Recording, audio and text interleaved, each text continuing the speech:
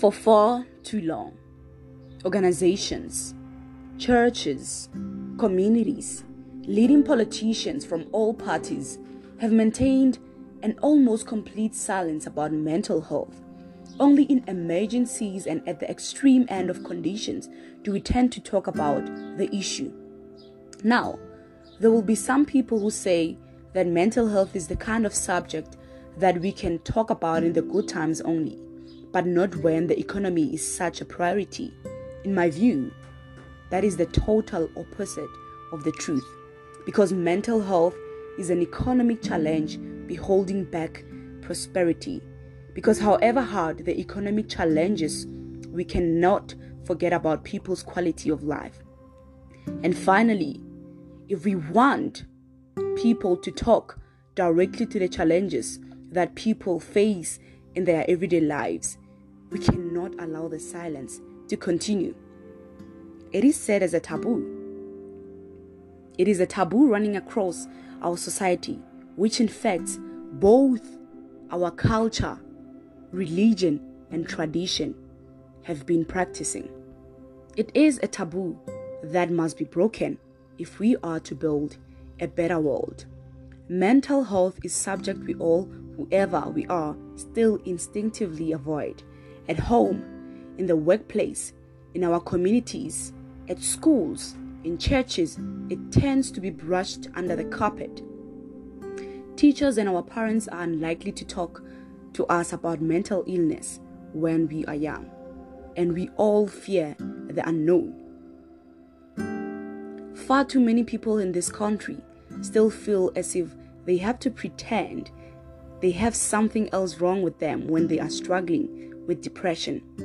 People can be scared to tell people, to tell other people, to tell their teachers, to tell their pastors, their bosses, because they are intimidated by the culture that still surrounds mental illness. Scared into silence. And it's not just their employees, their pastors, their teachers, or the community. It's their family and friends who don't know how to react either. Mental illness can affect anyone, but it is more openly talked about in some section of society than others. For people to actually talk about it, there actually needs to be a common language and understanding. If it isn't recognized, it is as if it doesn't exist. People are still pretending to be okay. Family and friends turn a blind eye. Nothing happens until it is often too late. A change of culture has happened with illnesses that have previously been taboo, from cancer to AIDS to other sexually transmitted diseases. But it hasn't yet happened as much as it needs to with mental health. So this is what we will be discussing here this season on #Friday Retreat with Daisy. This is a very sensitive topic that at some point we as the society needs to sit down and talk it out. Mental health includes our emotional, psychological, and social well-being. It affects how we think, feel, and act. Mental health, as defined by the World Health Organization, is a state of well-being in which the individual realizes his or her abilities, can cope with the normal stresses of life, can work productively and fruitfully, and is able to make a contribution to his or her community. In this season 3 of #Friday Retreat with Daisy, we will be ironing all this out. We will be talking about all the types of mental illnesses, starting from anxiety disorder, depression, eating disorders, personality disorders, post-traumatic stress disorders, psychiatric disorders. We will be talking about all these things because we believe that every individual has to have a good quality of life, and we need to be free from mental illnesses.